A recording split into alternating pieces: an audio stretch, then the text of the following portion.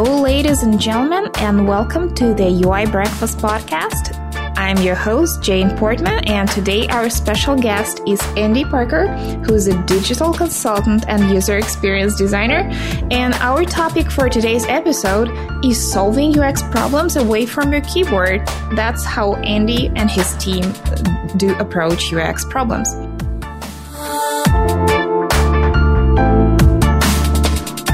So, hi, Andy. Hi, how are you? Doing great. Thanks for joining us today. You're welcome.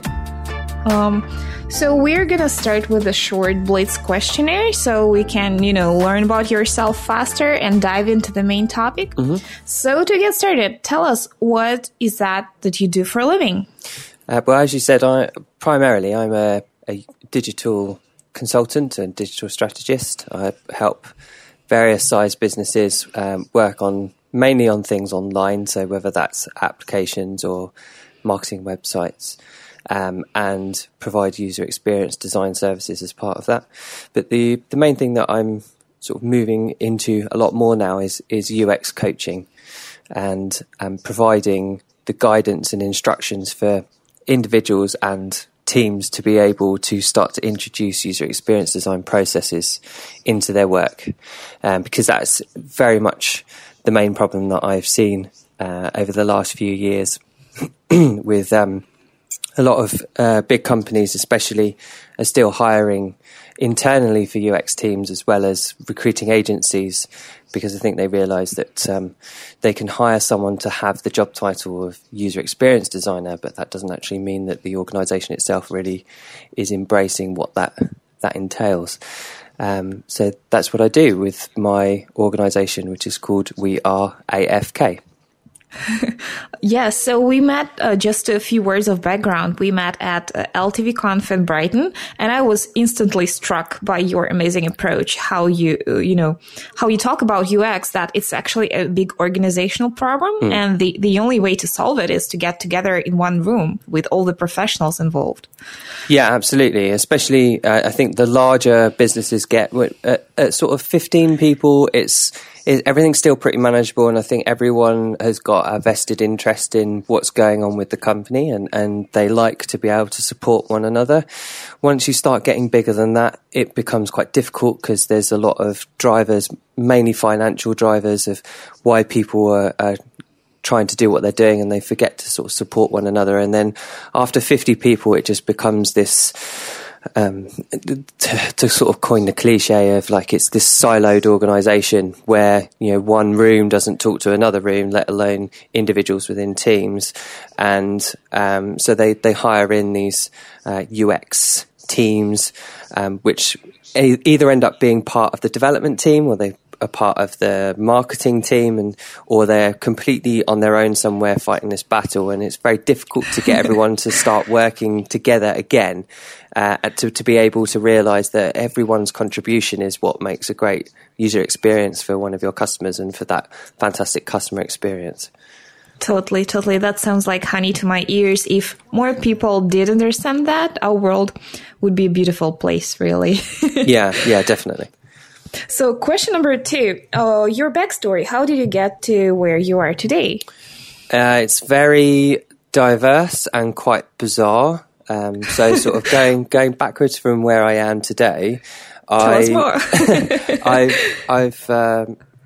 was working at a fairly well-known user experience design agency for the last 3 years, up until December last year. Prior to that, I'd kind of worked for myself for a little bit, like a lot of people. I'd freelanced and done contracting and all of that kind of stuff. I've worked at a handful of agencies. I've worked in-house for software as a service companies, and before that I did like hardware builds, so building networks and systems and infrastructures, and even doing like data cabling in businesses. And before that I was a sound engineer, so I worked at a small music venue here in the southeast of England, and I did booking for bands and the sound on the nights, and even went out on tour with a lot of bands, did some things in recording studios and stuff like that. And I think that early sort of background is actually what really kind of like sparks the way that I work and my approach to things, because it's very much community driven, especially with, you've got these like small music scenes and the sort of the DIY punk culture of, just build it, and if people turn up, they turn up, and if they don't, they don't. But the important thing is about just doing something, not to be seen doing something, but actually doing it because you think that you should be, or that it's right. And I think that's very much sort of shaped the way that I work, and that it's why the emphasis is always on people rather than profit margins, say, for example, or whether or not you're going to get 1,000 tweets off of something that you've done. Well, yeah, that's a very interesting story. Yeah. Thanks for sharing. Yeah, kind of bizarre, a bit of a strange twists and turns, but I think it is all very much related, and I really think it's helped me a lot in understanding a lot more than, say, someone that perhaps has come into this field from a background that's more research focused, like a librarian or archivist or something like that, something which is a little bit more sort of just maybe like data structured or information structured, or even a graphic designer, because my understanding of how networks work, or that background in having to sort of build physical things and get it to work for the people that are there, I think give me a very different sort of spin on how I sort of evaluate what's going on with something, and the desire to understand what is happening across all of the various different parts of the organisation to know whether or not something that's going in is going to be right. And I think that's really encompassed this belief, very strong belief in that UX is not just about product design or service design, it's everything. Absolutely. So just to clarify where you stand in the design field, you approach UX from a purely functional standpoint. So you don't do visual design like branding, other stuff, and neither do you do coding. Which of that is true?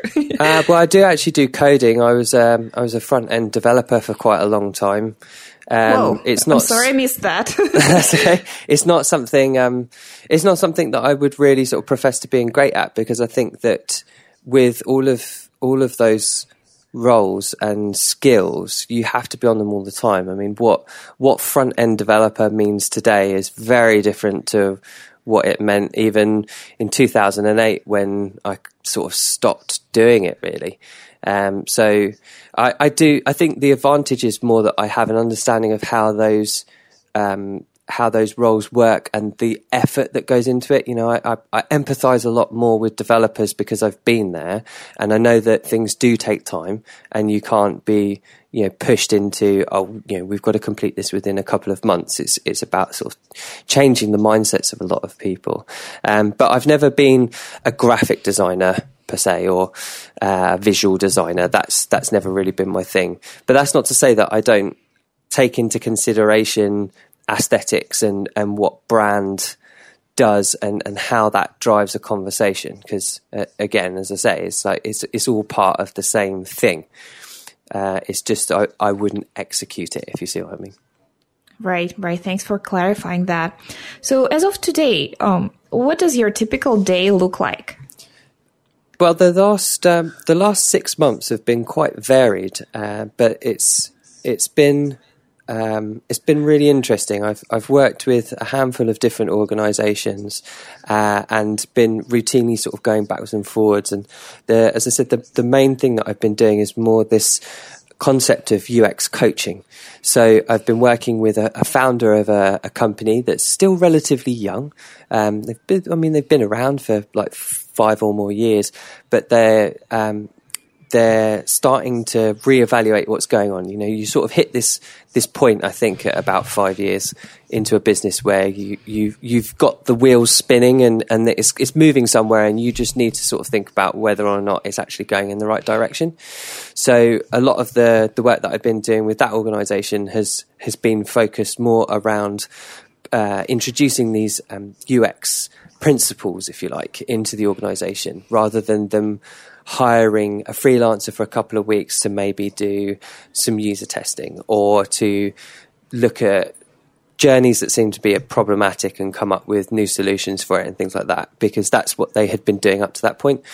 What I do instead is go in and talk about how they can start to introduce exercises themselves into their general workflow, so that that they can keep doing it and it becomes part of the routine. Because I think a lot of the problems that companies that rely on agencies have is that they see it as being, it's this one-off expense that you can afford maybe once a year, and you hope that you kind of get everything done in it, rather than it just becoming part of the cycle with the development and the design of the product. So that's very much how my days look now. I have a lot more phone consultations with people than I was ever expecting, primarily with startups. So I got involved in two major new organisations this year. One is the Happy Startup School, which is based in Brighton, but is very much international, which is a very large community now. I think there's probably about 100,000 people around the world that have been involved in it in some way or another. But the guys that have set that up are very much focused on the idea of trying to encourage people who are thinking of trying to do something for themselves to be able to retain the focus and get on and do it. So there's quite a big support network from that, and I've ended up working with a handful of new founders from that to be able to get them to drive forward with their idea and make it a reality. And the other one is a site called Vested, which is quite an interesting concept, but it's basically working for equity. So there's a lot of people that are going through it. It's currently, I think it's in final beta at the moment. But the idea is that if you have a startup but you don't want to go through venture capital or any other form of sort of investment that is going to potentially harm your bottom line because it's got to drive profit to be able to pay that money back, is that you're getting people to work for equity to get it off of the ground. And I've been helping consult with a couple of those companies to be able to build their minimum viable products and try and put them in touch with the right people to be able to get it developed or to help refine business plans. And it's a lot more strategic thinking than, say, doing user journeys or information architecture or content strategy or something like that. Although I'm still doing quite a bit of that as well. Whoa, that sounds like a very interesting opportunity because, like, myself, I often get that founder itch, but getting myself as a co-founder sounds like a very big commitment. But what you described is a perfect balance of a nice commitment, strategy, and at the same time, it's not that bad that you have a personal relationship with anyone, right? Yeah, absolutely. And I think the two communities actually work quite well together. And I think that Vested themselves were founded off of the back of going to the summer camp, which is one of the Happy Startup School events that happens in the summer. It's like a camping weekend just for people to go to. There's a few sort of talks and things, but it's this kind of anti-conference thing that's been happening quite a lot over the last few years. But there, as it turns out, there's actually quite a few businesses that have gained the confidence to go ahead and become something, or people that have found like-minded people to become co-founders with. So that's really good. And I think the idea of Vested, although I'm not totally sold or believe in the concept of working for equity when the equity is worth nothing, the ability to be able to actually talk to some of these people that have got genuinely good ideas I think is worth doing. Yeah, that sounds great. Thank you for sharing the links. I'm going to put them up in the show notes so that everyone can try and get involved. Yeah, absolutely. So the next question, what do you enjoy the most and the least about your work? I think the thing I enjoy the most is actually being able to just make one person's day a little bit better. And I've always said that it's not, for me, it's not so much about let's say we're doing a website redesign or it's being reevaluated. You could come in and you can tear the walls down and you can build it back up again and it will look amazing. But the underlying problems within the architecture of the organization behind it are probably still going to be there. And the person that commissioned the project or gets put in charge of being responsible for that project, you're really there to support them and to make sure that they're not trying to continually fight a losing battle with their team or with the people above them or anything like that, and that you can hopefully at the end of the engagement impart some kind of confidence and knowledge into them that means that they are totally sure of every decision that was made within the project and why one particular piece of functionality works one way or the other, or why something looks one way or the other. And if you can do that with just one person, I think that's sign of success for me. That's the definition of done, very much so. And I think in terms of the thing I enjoy the least, like a lot of people in my position, I suppose, that have just started a business. So I started business back in January, is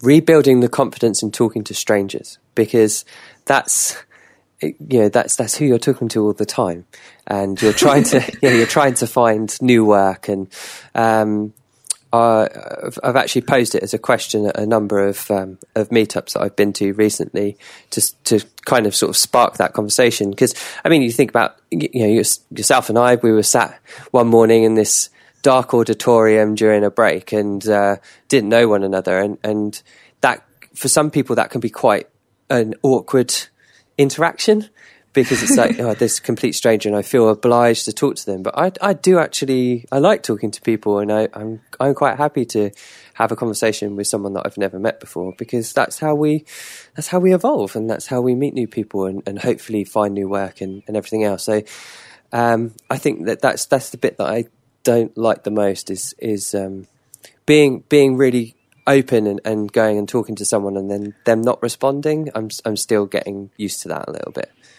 Interesting. I do say I love talking to people and uncovering their stories, because everyone has their own approach to doing things and their own, secret sauce, and I love learning about that. However, it really drains my energy, like, as a result. I don't know. How about you? Yeah, no, I definitely agree. And I was at a coffee morning recently, which did this kind of like round table thing where everyone had a question, they put it up, and I posed this as my question for the group, which was, why don't you talk to strangers? And a lot of people said exactly the same kind of things, is that it's like, it can be really tiring when, or you can feel quite downtrodden when you're continually putting yourself out there and trying to sort of talk to people, and you don't feel like you're getting it back, or you get ignored. So I get it, and I think that's part of why I try to sort of work a limited amount of time within the week as well, is to be able to sort of shut down and think about that experience of, okay, that particular individual that I contacted, why did they not get back to me, or what happened within that conversation, and how was there something that I did there that I probably shouldn't have done, and I give myself a bit of time to sort of think about what's burnt me out this week, so that I can go into the next week and do it all over again with a slightly different approach. By the way, when it comes to email communication, then it's a completely different story, because zero response usually doesn't mean no. It just means that the person is overwhelmed with their own stuff. So there's my friend Kai Davis. He's a guru of following up with people. He can do that as much as like 5 or 10 times. So you should borrow some of that confidence from him, I guess. Don't take it personal, for sure. Yeah.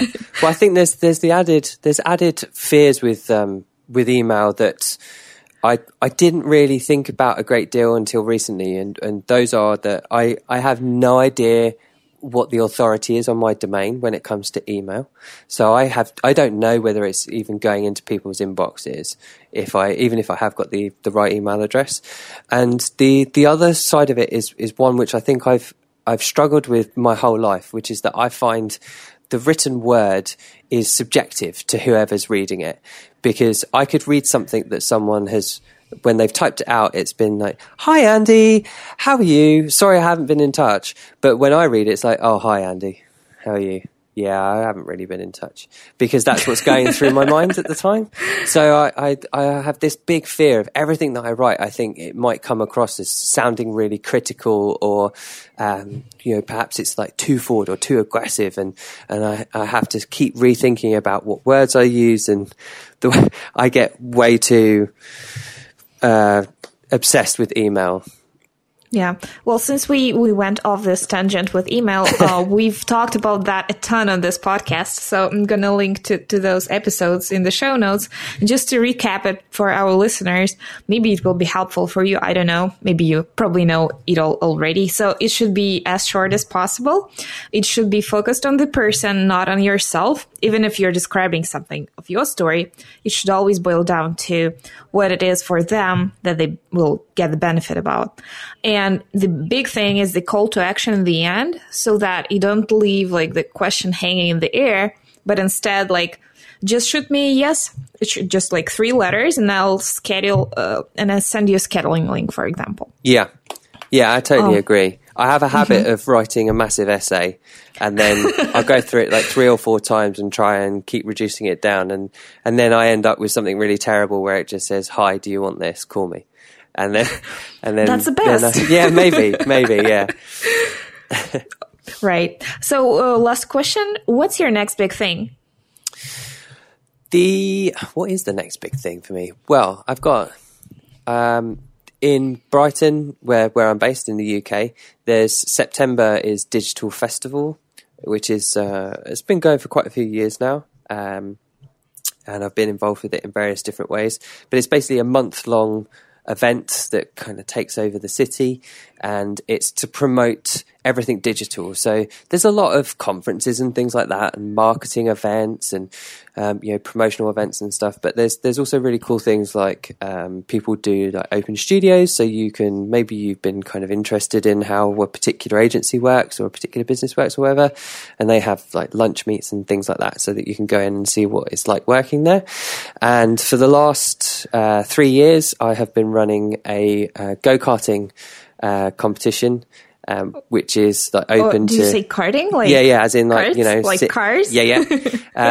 Because again, this is sort of like part of my thought process with my business, is that you manage to sort of think about what's going on with your business, or what problems you've got at work and stuff like that when you're not there, and when you're doing something completely unrelated. And I think it's been really good, and people have come back, and it's got bigger and bigger. So I think it's now up to like we can have 14 teams of 4 people on the track now. So it's pretty good fun. So that's happening at the beginning of September. So I've got to start sending out invites for that. And then the other main thing is I'm trying to work on some course material for doing kind of possibly a one-off public workshop, but also to be able to leave something with people afterwards, to sort of show this concept of user experience design not just being about deliverables, and it's more design thinking and how you approach problem solving, and just kind of like a little pocket guide, if you like, to be able to sort of start to introduce some of those exercises into sprints for development teams.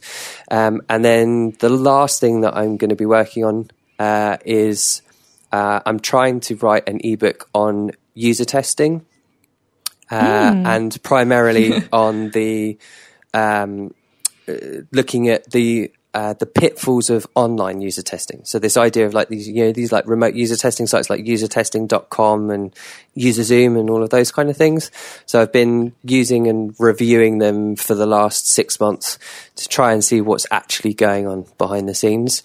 So I just working on a little short, again, just a little like pocket guide of pros and cons to using those kind of tools versus doing them in person, and how to use them, how to conduct those types of exercises and how, when to use which tool and things like that. So I'm super curious. Do you have a URL for this book yet? No, not at all. I've been thinking about it since probably February time. And this is the first opportunity I've had so far this year to be able to actually sit down and start to plan it. So I've got notes all over the place. I haven't even had the time to be able to write any blog posts about it. But I'm hoping to be able to put it all together and have that ready by sort of maybe like September, October time. But I do intend on having a newsletter sign up for it on my site within the next couple of weeks. Great. Sounds amazing. May I recommend it to you and to our listeners? There is a great book by Nathan Barry called Authority, which I used a ton to do my first book, which has like step-by-step guide how to actually launch it, not just to write, but to do like all these little details. They make it up to a successful launch, like contacting, like reserving guest posts in advance, like doing podcasts, something like that you kind of can overlook. Yeah. But that's not more to you because you probably know about these practices. But well, to anyone actually, I only really picked up on it from I made a note of it because your talk at the Lifetime Value Conference was obviously you covered some of those things, and I had not thought about them at all, and I think I probably would have ended up making exactly the same mistakes that you made the first time around as well, that you talked about of, you just kind of think you chuck it out somewhere with a link and maybe that means that someone will buy it. So I think that probably helped me with I probably would have thrown it out the door yesterday and like done it in half a day if I'd had not listened to some of the stuff that you'd said. Well, thank you. But actually, getting out of the door is anyways much better than just sitting on your flat bottom and doing nothing, Yeah. So you can always fix that later, doing relaunches over and over again. That's Amy Hoy's idea. Feel free to do whatever you want. That's true, yeah. Yeah, that sounds great. Now that we have a solid idea of what you do and what's your approach to things, I'd love to talk about your actual practical methods of going into large, scary enterprise teams and instilling that, UX thinking there. And I've explored your site, and you say that you do that with design games and collaborative workshops. I'd love to hear everything about that. Sure. So maybe let's come in baby steps. What exact problems you're hoping to fix with that, and who you're targeting with that? Yeah. So I think that a lot of user experience designers reach a particular point in their career where they keep starting projects and they forget that they're being hired for one purpose, and that is that there's a website that needs to be redone or that isn't working the way that it should. And the person that's hired you or the company that's hired you, that's all they really care about. They don't want your opinion on anything else, but you are driven to highlight all of the things that you see going wrong in the business that are causing this website to work in the way that it does. And that is true. That for the majority of time, that is true. But the problem is if you're working for an agency where that is still what you're being hired to do, then your opinion is never really going to be considered because you're the web guys. You're just there to do the website.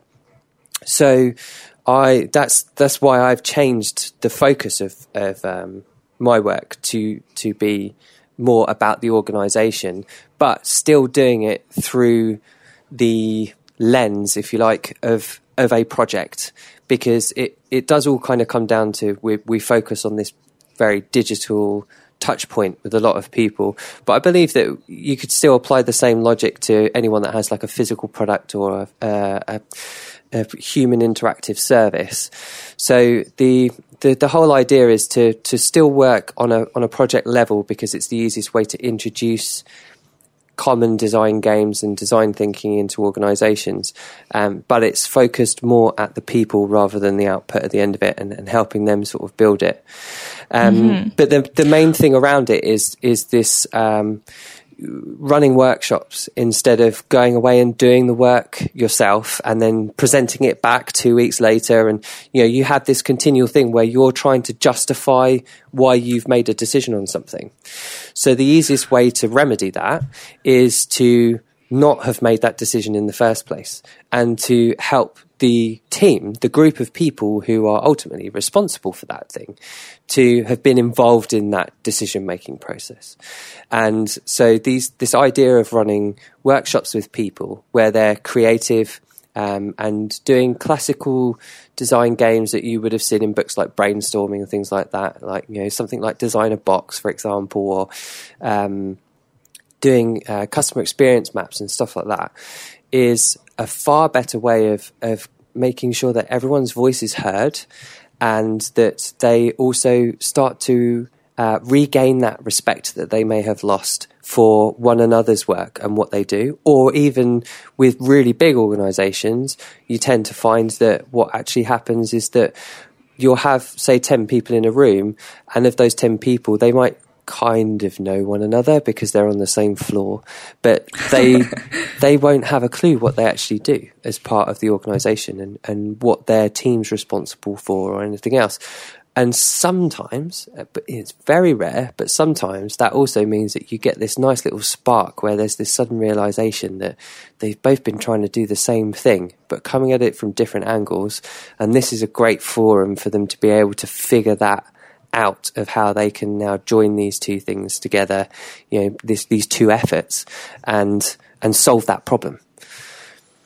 I remember you clearly saying that you just let them do that. You don't do that yourself, and that's stuck into my memory very well. That's a great approach, because how else do you make people love their decisions, you know? Yeah, totally. And especially, I find it really odd. The whole idea, I mean, I do understand that there's certain businesses, the website, let's say, it's a thing that needs to be there, and nobody is really responsible for it. And they probably think, well, it looks outdated, it's not doing us any favors, we need to get it redone. And maybe they've got a reasonable budget to do that, and they go and hire a well-known agency to do it and probably play over the odds to get it done or whatever. And they are just expecting them to come in, take a brief, maybe talk to a handful of people, disappear, come back with some design comps. You either like it or you don't, or can you give me 3 options of this? And, the traditional web design process. But that process no longer exists. It's dead. And any agency that's still doing that is absolutely insane, and I'm sure will eventually fail. But do you know that the whole world is doing that? Well, that's bad. That's bad news. That's bad news to hear if that's the case. Maybe we are actually a little bit further ahead in England than I thought we were. But that whole process is broken, because what you're doing is you're saying that you own that design as the agency, and you're taking full responsibility. That means that all the risk is being deferred to the agency, and that is a reason why a lot of international conglomerates do take on agencies rather than build stuff in-house. Because if you build it in-house and it goes wrong, you've got nobody to blame but yourself. Whereas if you get an agency to come in and do it, well, then it was the agency's fault. And so you can defer that responsibility. And what I want to do is make sure that these people who are going to be responsible for whatever happens on that website or that app or service or whatever it might be, are involved in the decisions of how it's made. They might not be the people that are doing the graphic design or coding it up, or they might not even be writing the copy, but they understand why it's being done and how it's got to where it is, because they were part of the exercise of figuring all of that stuff out. So as a UX designer within that role, the only thing that I'm really doing is collating all of the results and putting it into a format that helps us share it with people who weren't in that room. And I think that works really well, because it empowers those individuals. They become the advocates for the project, which is, of course, what you want, especially in a big organization. They've got that confidence to be able to go into the next, management meeting or board meeting or whatever it might be. And when the question comes round to say, and how's this project going with the website or whatever, they're going to be full of life talking about it because they actually know, they haven't had to go and ask someone of like, oh, how's it going? And are we on track? And how much money have we spent so far? And all the boring stuff, they can actually say, well, do you know what? We've learned a whole load of stuff about our customers that we had no idea about. Or I've had this really great idea which came from this little exercise that we did, and I think I might do it next week with this other team relating to something entirely different. And I have seen that. I've seen that happen, which is fantastic.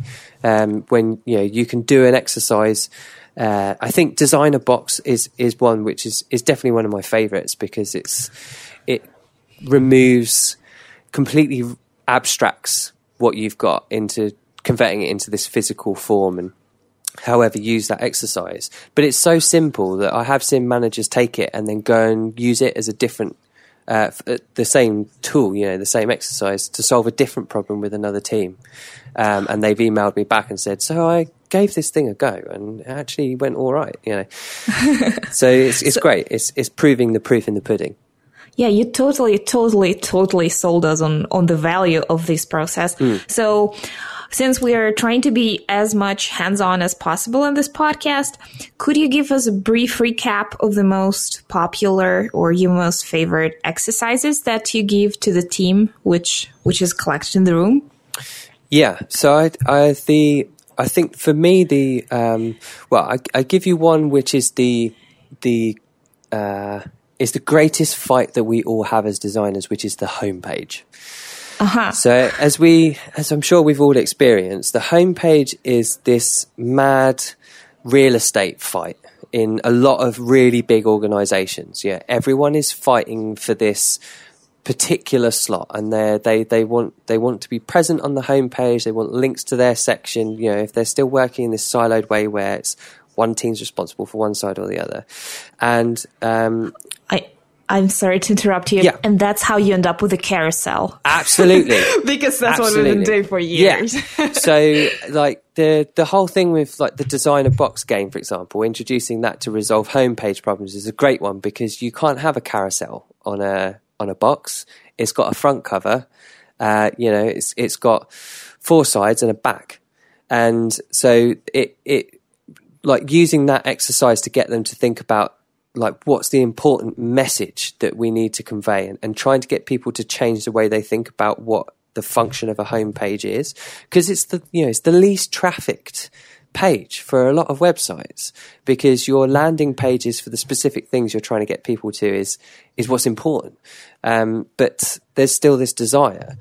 So doing the method? Yeah, what did you do? Yeah, so doing an exercise with people to first and foremost get them to talk about all of the things that the organisation does. Say, for example, Post-its, chuck them all up. Get them grouped into, similar related things and maybe topics and themes and have a discussion about it. And that's, maybe sort of 20 minutes worth of effort. And I'm sure that there are lots of things in there as you go through and sort of talk about them. People already start to get an impression in their mind as to what's maybe the one thing that we're known most for, or what's the one thing that we're not known most for, but we really want to be known for. And you start to get these themes together. So then if you take that, and you could just do something like prioritize them by dot voting, and give everyone a number of votes, and they go around and vote on the categories and go, okay, well then there's the new hierarchy of the homepage. The most important thing comes first, it's top to bottom. But there's still not enough investment in that, because it's more of just a discussion about, all the things that are currently on the site and what they should be doing. You can do the same kind of exercise with just printing out the homepage and cutting it up into pieces and then getting people to kind of reorder it based on the way that they think it would work better.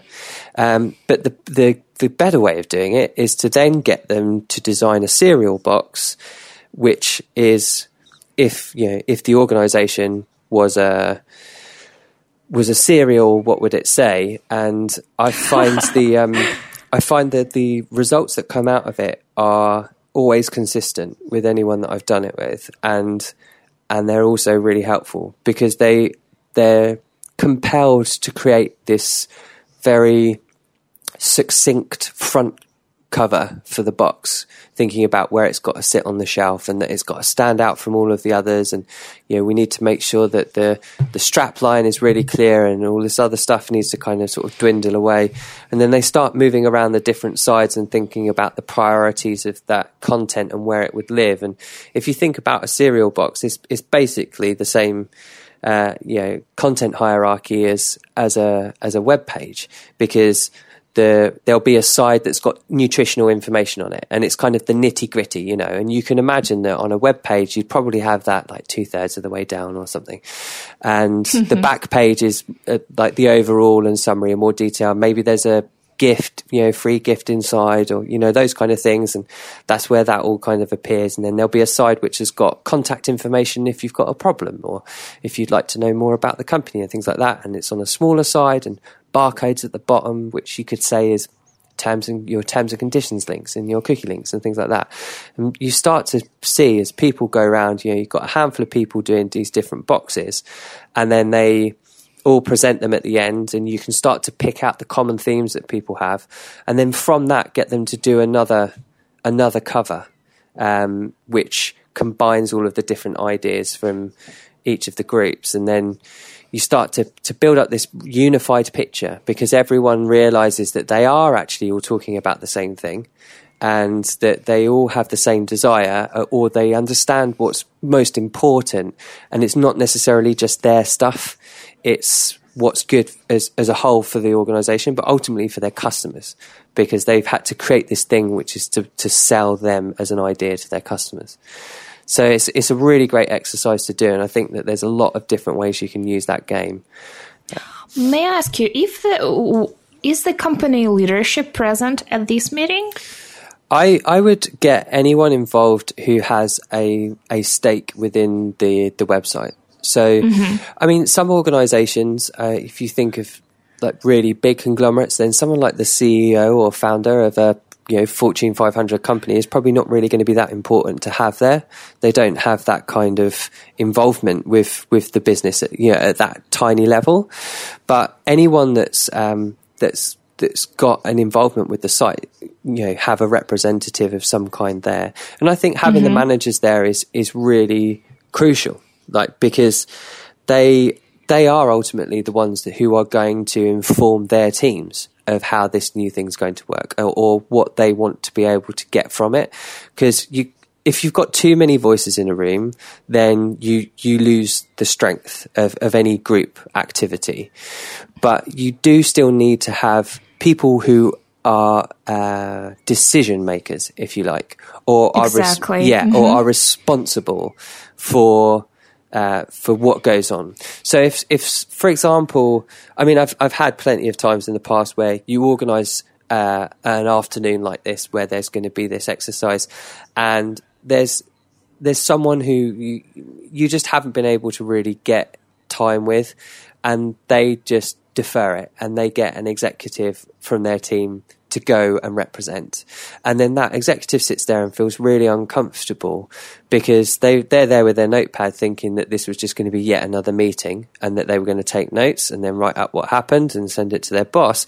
And then suddenly they're faced with glue and multicolored pens and scissors and a load of paper, and being told to get involved and make something, and they feel a little bit out of their comfort zone. And really, you have to take decisions on the spot, which people hate to do. Yeah. They do hate, and absolutely, I would imagine they might be afraid to show their incompetence in front of their teams as well. Yes, very much so. I think that there's a great deal of fear in big organizations where you are constantly being measured, and that you have to show that you really know your stuff, and that you're in control. And I think that these kind of design exercises, they set everyone to zero again, because nobody has probably done it before. They're all a little bit nervous, and there's going to be some people, sure, that are a little bit more into the idea of like, oh, what the heck, let's just give it a try. There's going to be other people who are a little bit reluctant, and I have had workshops where that's happened, as I'm sure many people have.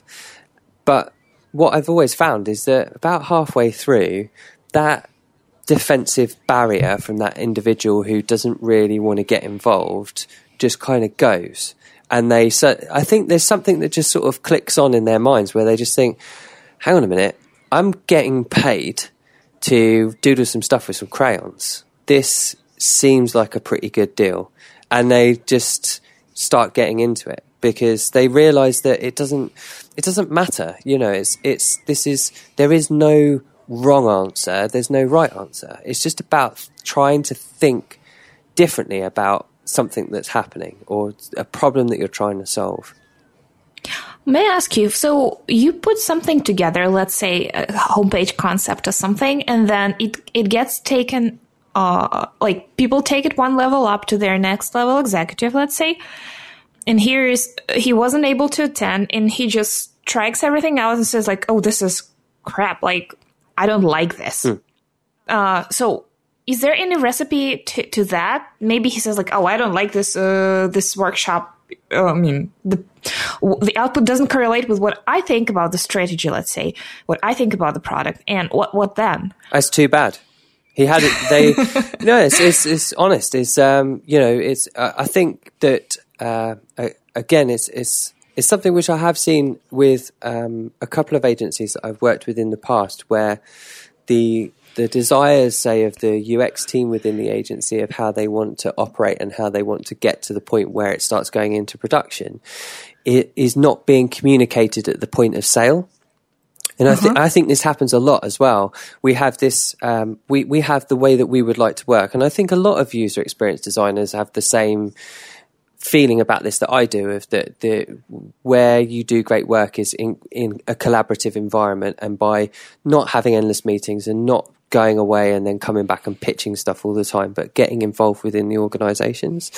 But if that hasn't been clearly communicated at the beginning, that there is actually a responsibility for the client, if you like, that they are going to be involved, you need to know what their availability is in terms of time. If there's an event that they're invited to, it's not optional. They have to attend.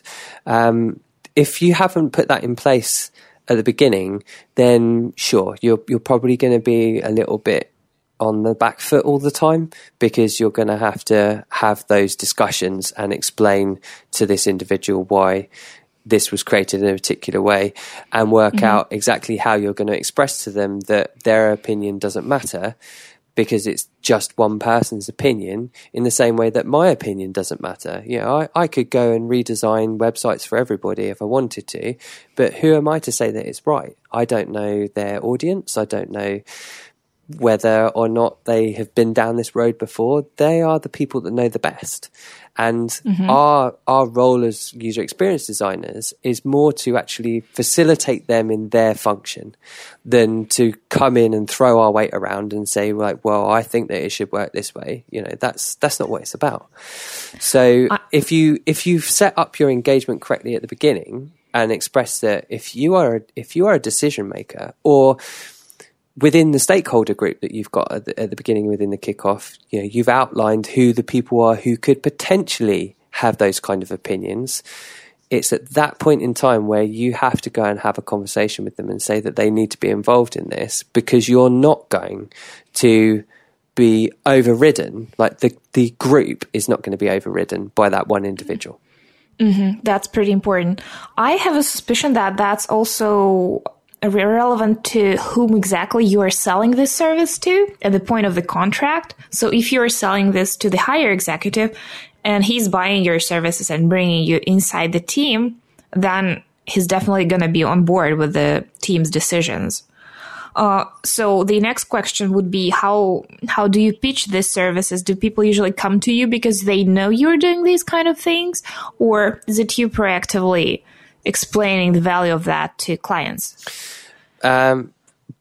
being relatively new in this, like just talking about so far this year, it has actually been very much me going and talking to people that I've seen that are, have got a project up for tender, for example.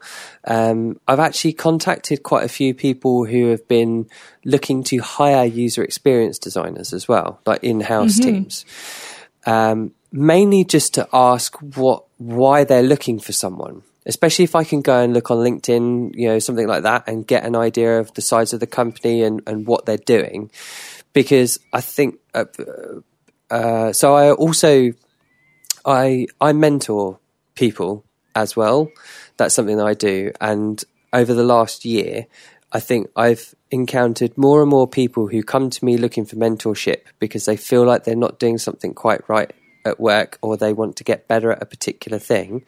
And then after a couple of sessions, it becomes very clear that actually it's the organization's not right for them, or that they were hired under false pretenses. So I think a lot of companies hire a UX designer because they feel like it's a role that you're supposed to now have, but they don't Too really, bad. yeah, Yes. and they don't really think about what it is that they want from it.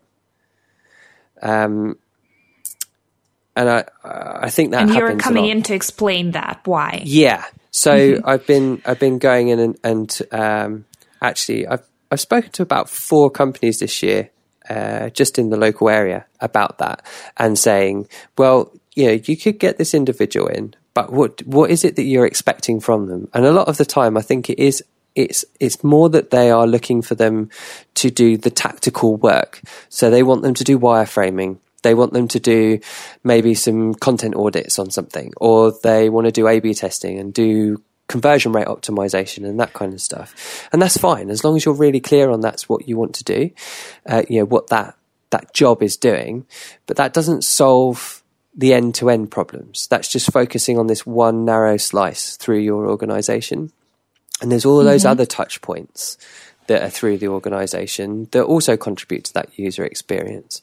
And if everyone's not thinking about it in that kind of way, then you're just going to continually reach this bottleneck point where this person that you've hired to be a user experience designer is going to, they could be really fantastic and they could do wonderful things with your website. But if everything else around them is falling apart or doesn't work in the same way, or has, a jarring juxtaposition from one side to the other, then all their work is kind of, it's for nothing. So I've been talking more to like founder level people within organizations, or higher sort of management roles, about how to get design thinking more into the processes that they have of why make decisions about particular features, or that something needs to be done. Is it knee-jerk reactions because a client has said, wouldn't it be really great if this thing did this? And you go, no, not really. And they go, well, we'll pay you. So then you build it, and then you keep doing that. And before you know it, you've ended up with something which is totally different to what you started out with. So that's where this idea of UX coaching comes into play, is being able to go into somewhere and just talk to them about what they're doing and give them a different way of thinking about things, and imparting with them some really simple exercises that they can do in order to resolve problems, but also to make better decisions. Absolutely. We are a little bit running out of time, but I think it wouldn't be fair to our listeners if I didn't ask you for a few more exercises that we can actually do with teams. Mm-hmm. Okay. Well, I think that the other exercise that I find so valuable now is experience mapping. And in particular, this concept of empathy experience mapping. And I'm not really sure where the first time I saw it was. It's certainly not a unique idea that I've come up with or anything. But I've been doing it for a few years now with various different clients that I've been involved with. And I've also run workshop a couple of times to teach people how to do it as well. But it's this idea of being able to take the full customer experience and map it out in this kind of timeline, and then to be able to take your personas and build the classic, I think it was David Gray, wasn't it, that made the empathy map model, where it's kind of got the little Pac-Man face in the middle, and you have the seeing, thinking, hearing and feeling quadrants, and you've got those filled in. And it's taking that idea and then just putting it into rows underneath the journey. So let's say, for example, you've got a classic kind of sales journey.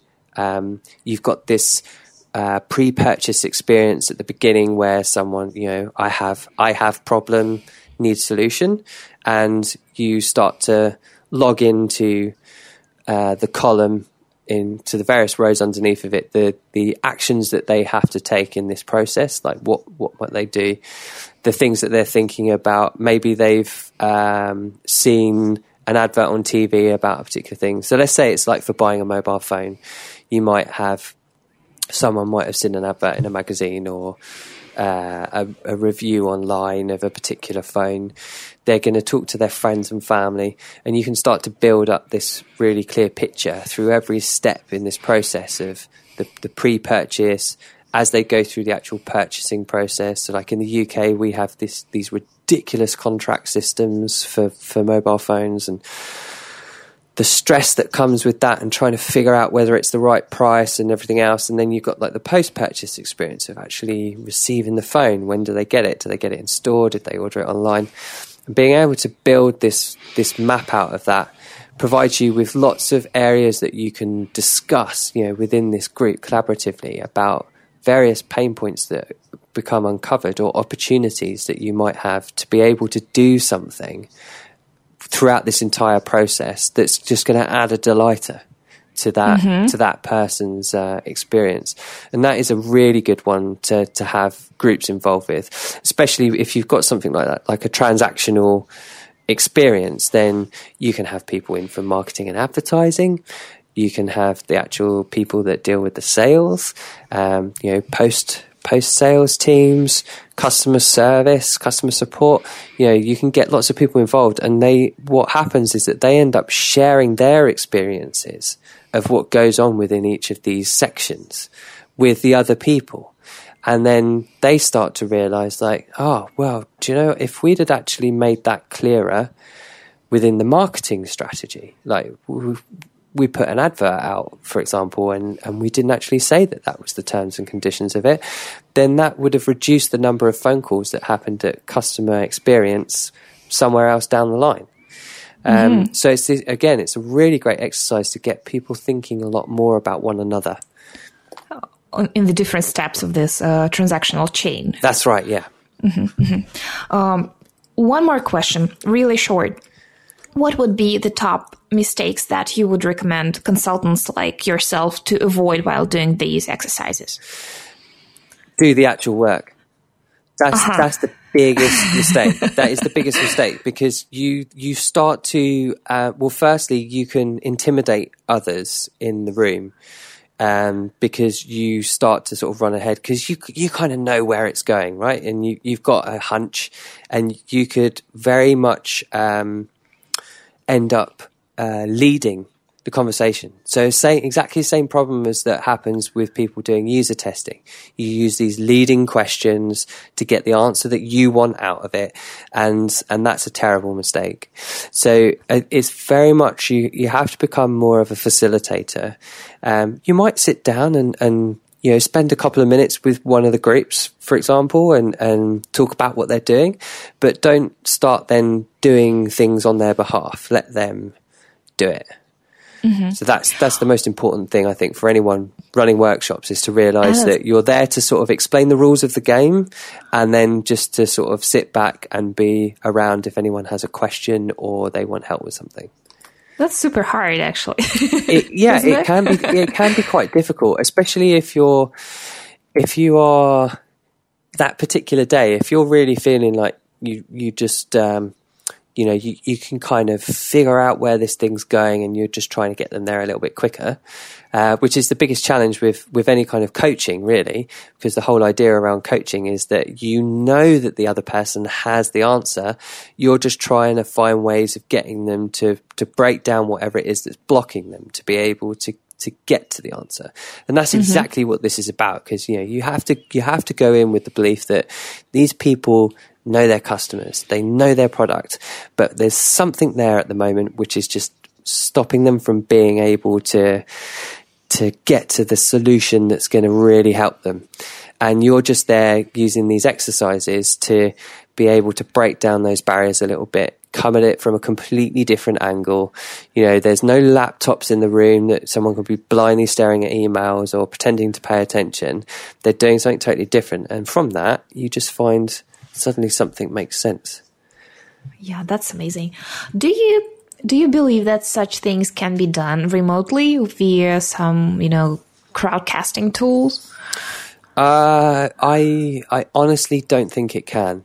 I've seen. Too bad. Yeah. Well, I've seen a few attempts to try and sort of facilitate groups. The problem is that you can't read the room, because there's the most important thing, and it's the same as in meetings, right? Is that you as the person that's kind of chairing that room, you need to own that room. And that's not about exerting dominance. It's about being able to look around and see what's going on with each individual that's there, because you are going to have people who are quieter or louder, and you need to manage both of them in different ways. So you want to make sure that the person that's quieter, they may have a really valid point. So perhaps you need to go and have a chat with them whilst everything else is going on and see what they say. And then you can use that opportunity to then sort of bring that to everyone else's attention. So you can sort of, interject as to what's going on and say, Gemma just, made this really great point. What do we think about that? So you're sort of acting as their megaphone, and then you kind of need to go the other way with the people that are louder in the room. And if you're on a video cast, you can't really see that happening. So I think that there's a great importance in being present. And hopefully that also means that you've managed to persuade them to actually leave their desks for an afternoon. Yeah. Even if it is just going into into one of their meeting rooms, as long as they're not surrounded by the stuff that will distract them into going back into doing their job, then you've got their attention and they've got one another's attention, and that's really important. If you can actually arrange to do workshops completely outside of their office, so there's not that opportunity of, I'm just going to pop to the toilet, and full well that they're going to walk past their desk, they're going to check their emails, they'll come back 20 minutes later. If you can get someone to go out, and you can get the budget to organise going and using a completely different space, that's even more powerful, because then they're completely removed from whatever's happening that day, whatever stuff is going on that they're going to try and bring into the room at that point. And they'll keep banging on that one point because it's the problem they've got today, and you want them to be thinking about something much broader. Yeah, that sounds amazing. So thank you for sharing all this today. I feel that we could have spent another hour or something talking about that. It's true. I do. It's I do a really go on. awesome topic. Yeah. So wrapping up, where can people find you online to learn more? So I have a personal portfolio site, which is simply byandyparker.com, and my company is We Are AFK, which is based in the United Kingdom. And the web URL for that, really frustratingly, is We Are AF for Freddy, K for Kilo, because the person that owns the domain that I desperately want is not getting back to me. So I'm hoping that I can track. I know this person. I've managed to find out their details. I'm just really struggling to get hold of them. So weareafk.com goes to some horrific temporary landing page for GoDaddy or something, and I'm working on that. So, so we'll share up the links for that. Thank you so much for joining us today, and I hope we'll meet sometime later to discuss that more, because I feel I haven't got enough of that. Great, I hope so too. I hope so. Okay, thank you for joining us today. Have a beautiful one. Thank you. Bye. Bye.